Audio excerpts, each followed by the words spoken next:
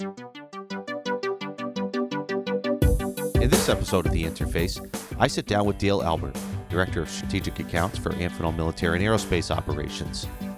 Dale is based out of New Hampshire and has been with Amphenol for over 20 years in a variety of sales and business development roles. We talk about his experience of living in Puerto Rico as a young boy and how that shaped him. We talk about our annual sales meeting and why it's so important for our teams to network and get to know each other. We talk about looking at salespeople as the quarterbacks of the company. We talk about his current role. And we also talk about the time in college where a screenplay he wrote got made into a short film. This is The Interface. Yeah, I mean, if you want to sing, you can. No. No? No. Okay, fine. So we are here, you and I are here in just outside of Phoenix, Arizona, as we're going through our sales meeting week for 2020. And it was a good year for our group, at least in AMAO for the military and aerospace side. And you and I have been doing this for a number of years now. You a little bit longer than me, but still both of us have been coming to these forever. What do you like most about coming to these meetings every year? Because it's a lot of work and it's a huge commitment, but what do you like most about it? Well, it is a lot of work, and I think the thing I like the most is I get to reacquaint myself with a bunch of people that I really don't get to see on a regular basis. I mean, when you pull 250 people together from various countries and you bring them all together, the networking is just what is truly the value. Yeah. In addition, it's always great to refresh your knowledge base about technologies and see some of the new products. And, I mean, I've been with Amphenol 21 years, a little over 21 years. And truly, these people are friends. Yeah. It's a great week. And not to mention, we all get very energized about, kicking off the new year and, having another great year like we did last year. Yeah. It's always a good time. I mean, it's a tremendous amount of work for all of us, but at the end of the day, the networking part is always my favorite part, and especially for someone who really your career here has been in sales in one form or another over the years, whether it was with Teradyne, which you were part of before it became part of Amphenol. And what was that like, by the way? Working at Teradyne, you mean? Yeah, and then having it transition. Well, the cultures were similar in the beginning, but Teradyne was a very quality management focused, and when I came to Amphenol, it was really as part of the backplane division, where I worked there about 4 or 5 years as the sales and marketing manager, and it felt like we were all entrepreneurial. I was very young in my 20s and I had a ton of responsibility. So I feel like in a very short amount of time, I gained so much experience, that I probably would not have gotten at, Teradyne. Yeah. So you liked it. I loved it. Yeah. It was a lot of work though. Yeah. When it was announced to me, it was very scary. I actually had a lot of, coworkers, say, "Oh, sorry, you might have made a bad choice by joining the Mil Aero Group." But as we all know, 2 years later, Amphenol went back and acquired the whole connector division, and their market definitely changed in those 2 years, while the military market was thriving. So I was able to actually hire some of those people at ABS, and then I saw them on the other side. Yeah. So what was that how did you first get into the business, so to speak? I mean, was that your degree was in environmental engineering? Yeah. Okay. Yeah. So that makes sense. Yeah. Like the rest of us. Right. That has almost nothing to do with connector manufacturing or sales or anything. I went to WPI and I went there undecided. And when I got there, I was asking, what are some of the toughest engineering areas? And they said, well, electrical engineering, aerospace engineering is really tough. And I was like, no, I want to be outside. And that slowly got me to, doing a civil engineering / environmental engineering field, which when I graduated, I did, consulting engineering for a couple companies for about 3 years before going back and doing my MBA. And, lo and behold, I'm doing, electrical engineering stuff on aerospace platforms. So it's, And do you get outside enough? I get outside a lot because I'm traveling a lot and I'm on airplanes a lot. All right, I guess we'll include that, I guess, with a caveat, with an asterisk. Yeah, but, but it is outside. You were telling me earlier how you grew up, or at least were born and raised a little bit in Puerto Rico too. Well, I wasn't born in Puerto Rico, but I was born in Lowell. Lived in Chelmsford till age 5, and then my father, who worked for Millipore, he got transferred over to Puerto Rico, and me and my brother, we grew up there for 5 years, and then we got transferred back to New Hampshire, which I've been a New Hampshire native for most of my life. What was it like going to Puerto Rico? It was great. I mean, not to mention the weather was good, but I went to a bilingual school. I learned Spanish. Mm-hmm. We were, going to the beaches and the golf all the time. Yeah. Loved the food. Yeah. I haven't been back. I do plan to take my kids back and my Mm-hmm. wife, and actually my brother and I are talking about a trip in the next couple of years to kind of go back and see that. Did you? What was the best part of it for you? I mean, do you think it changed you as you then got older? Is there anything because it's still kind of formative years from 5 to 10. I mean, is there anything from that where you think it changed your life moving forward, even that young, being in? It's not a foreign country, but it's close. Even though it's a U.S. territory. But what was that like?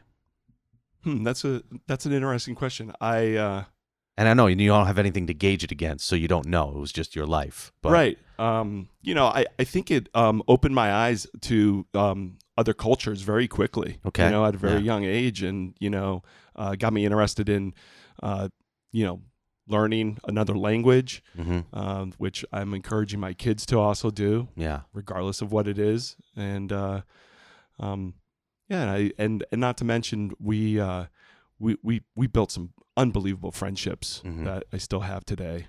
Oh, really? With people, and same with my parents. Can you still speak Spanish well? Sí, señor. Well, I can do that. Not well. Spanish, like any language, you got to keep practicing it. Use it or lose it. So it's gotten rusty. Yeah. Okay. But, when I go on vacation and, if we go to, Dominican or wherever we go, Cancun, I try to just speak Spanish the whole week. Yeah. Yeah. Does it come back fairly quickly? It does. It does. It's a little bit like riding a bike. Okay. Yeah. All right. But, so you forget some of the words, but, the effort is huge. Yeah. When they see you putting in the effort, they like it. At least, okay. All right. You know what? We'll speak English to you. You tried. Okay. Thank you. Yeah. And we can just have a conversation in English now, because I don't understand a word you're saying in Spanish. No, I understand. So I think I have to look, and if I say this wrong, hopefully it's, I apologize to whoever it was, but you're my first, what I would say, more of a true salesperson that I've had, even though your role isn't strictly like the classic sales engineer that we have, but someone who for a long time now, I mean, your job has been to go out and talk to customers all day, every day about Amphenol and try to help them solve problems and all that. Just from the perspective of sales, it takes a different personality to do that, right? Not everyone can do what you do. There's certain characteristics and traits that you have in your personality that make you good at it. How do you feel about that? Like, what do you like about sales? I look at sales, and it's almost like the quarterback position. Mm-hmm. Where you have to be involved in absolutely everything. And you got to make sure that you're driving, the operations, you're, doing the customer facing, keeping up with technology, working Mm-hmm. with the marketing teams. So I love that. I'm kind of, actually, when I was going through college, halfway through, I considered quitting engineering, and I had an opportunity to go out to Hollywood with another guy and pursue acting. Yeah. But then I talked to my dad about it, and he says, well, that would basically end my financial support for any college. So I changed real quick and didn't do that, and thank God I didn't. Yeah. But I anyone that knows me knows I like to be kind of I consider myself creative, and I like to be on stage. And Yeah. I've little fun fact, I've DJ'd for the past 25 years. That's kind of what I did to help put myself through school. And I DJ corporate functions and weddings, but I also did, you remember Star Search, Ed McMahon? Mm-hmm. Well, back then we would have these really talented singers, and I would run, the audio and, mix the background music, do the mic, the reverb, the whole thing, basically, do some audio production right on the fly. Yeah. And I love that. So, Yeah. Tying it back to sales, I kind of feel, you're the person on the stage. Yeah. Yeah. Yeah. No, it makes sense. And you have to have an outgoing personality. You can't be shy and introverted if you're going to be in a position like you are. You have to be forward, aggressive, but not too aggressive.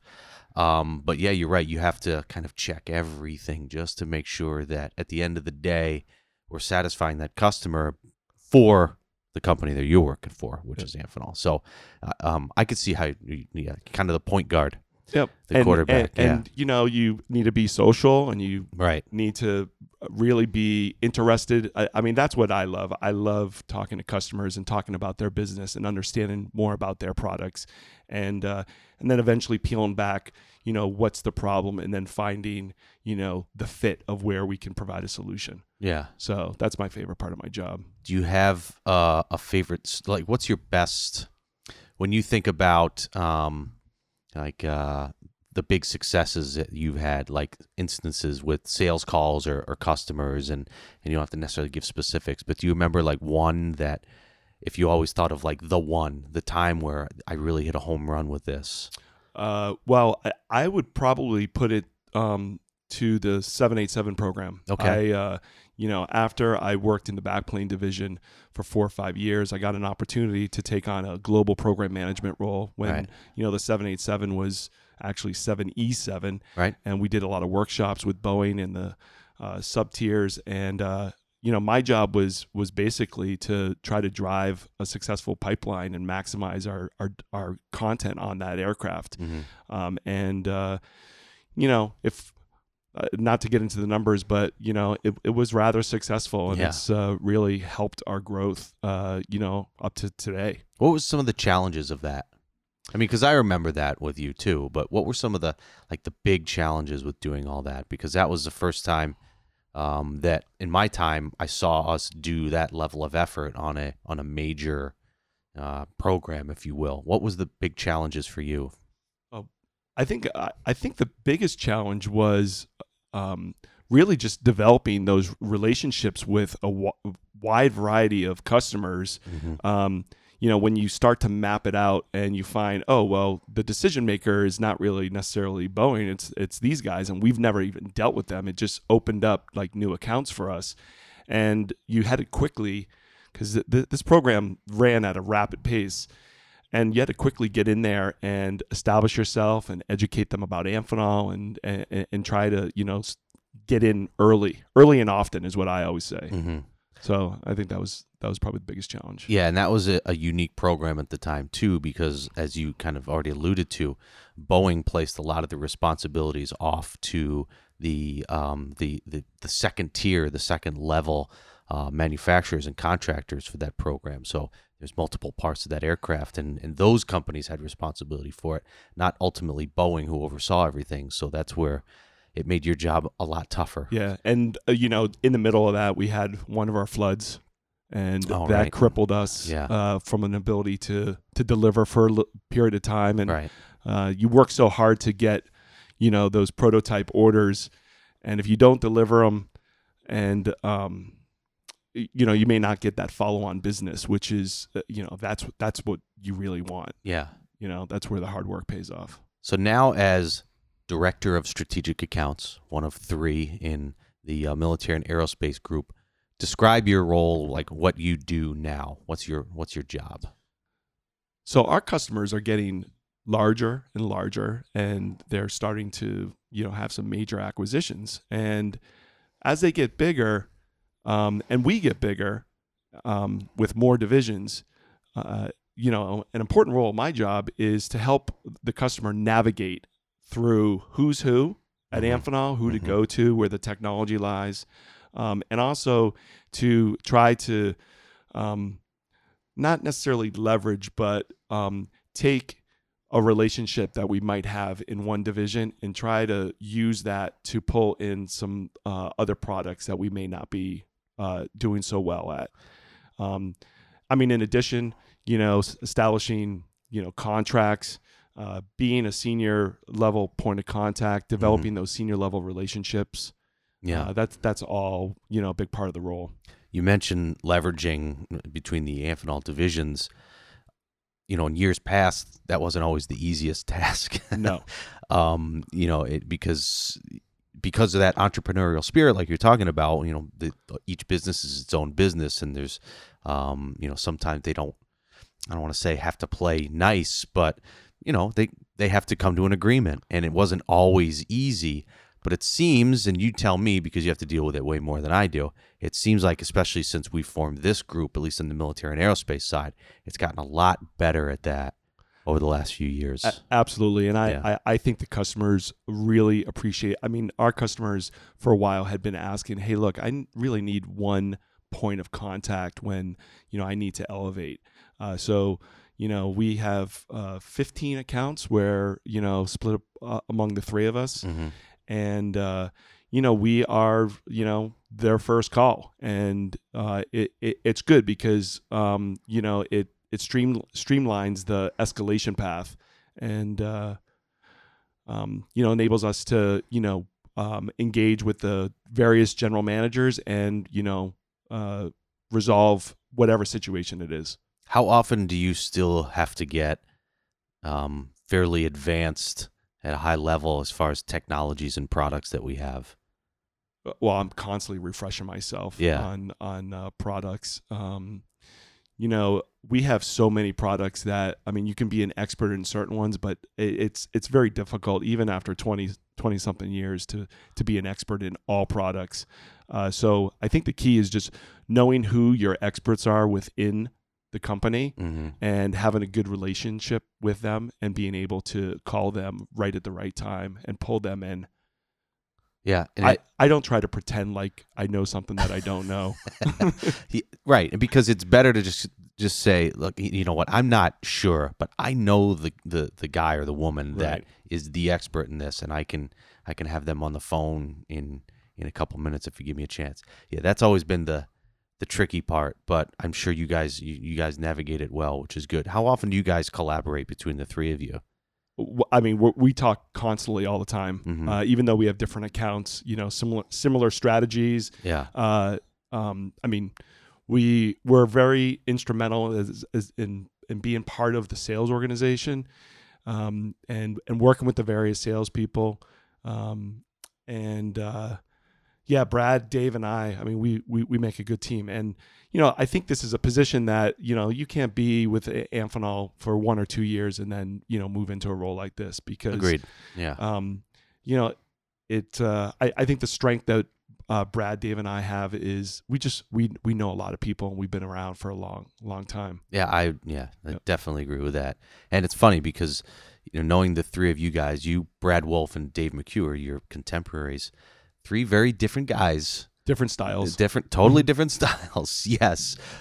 Radically different styles in some cases, but you still are both, all 3 of you are all kind of equally successful, but you get there in completely different ways, which is kind of awesome. And you set great examples too for the rest of the sales team here, at least in the military and aerospace side, and with these young people. And here we are at this sales meeting with a ton of new people that we have, and they get to see, what you guys have built, and because it's really, it started with the foundation years ago, and you've now built this up to be this thing. That's got to be satisfying for you guys. Yeah, definitely. Yeah. This is the third year in that role for me. And I really like it.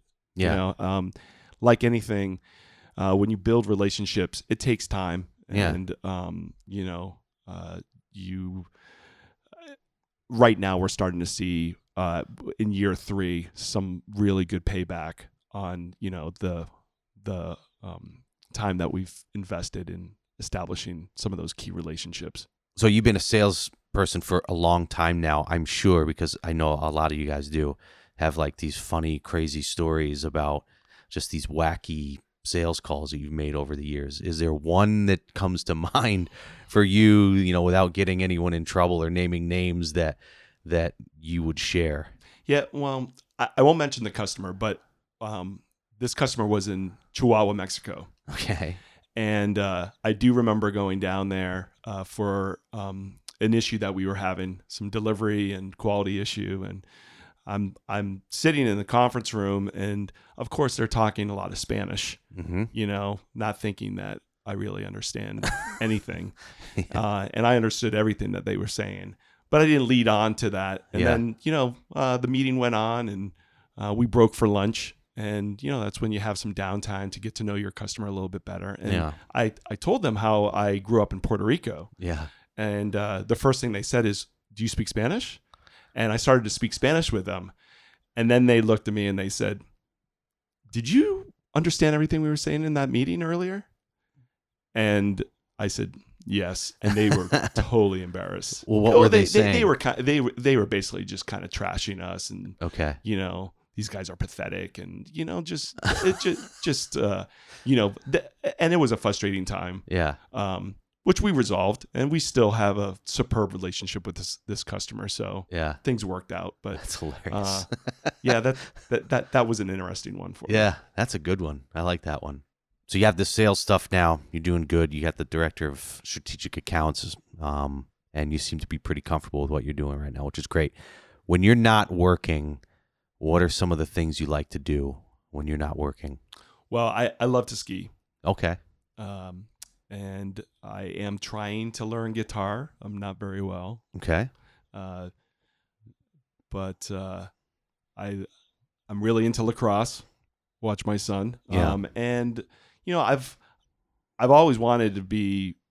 I've always wanted to actually at some point write a book. Mm-hmm. It's definitely something on my bucket list. Yeah. And this kind of goes back to when I was in high school. I started a short story. Mm-hmm. And it was about the Vietnam Wall and the memorial. Yeah. These two soldiers that met. The story was called The Glass Wall of Vietnam, and they met at the wall, and they had some conversations. And anyways, it turns out that one of the guys had saved the other guy's life, and they didn't recognize each other. It was really awesome. cool. But when I got to the WPI, I took a humanities sufficiency in drama. Mm-hmm. And I submitted. I took that story and I made a screenplay out of it. And that's awesome. It got submitted, and then it got approved. And what they do is they select, just a handful, and then they cast it. They assign a director, and I saw this thing totally come to life with explosions on stage and everything. And I mean, I was the screenplay writer, but that was really a high point in my life. It was it like a short film, a long film? It was maybe like a 30-minute. It wasn't really a film. It was actually a live performance. That's having done things like that, it's incredibly satisfying to see something that you create. It's 100% your creation, and you see it come to life. And it's a power trip. I mean, it is. Yeah, you feel like the king of the world when you do something like that. Do you still try to seek that out? Is that why you're trying guitar now? Like maybe you write your own music or something? No, gosh. I mean, do you still try to find that kind of creative outlet? Yeah. And the DJing has been that creative outlet for me for quite a while. And I'm thinking, do I maybe write a new story, or maybe take that and actually elaborate on it and, write a book out of it? So, Yeah. Well, you should. Yeah. Why not? Yeah. I like it. I mean, it's nothing to lose. You just sit down and start writing. It's going to stink at first. Right. Yeah. That's the process. And then you refine it. It'll be good. Yeah. No, You've done some of that, haven't you? Yeah. Yeah. Yeah. You're a good writer. Thank I you. mean, you're creative all around. I mean, these podcasts have been, I've listened to almost every single one of them, and they've been great. Well, thank you. Thank you. You're totally in your element. All right. Thank you. We're not interviewing me. We're interviewing you.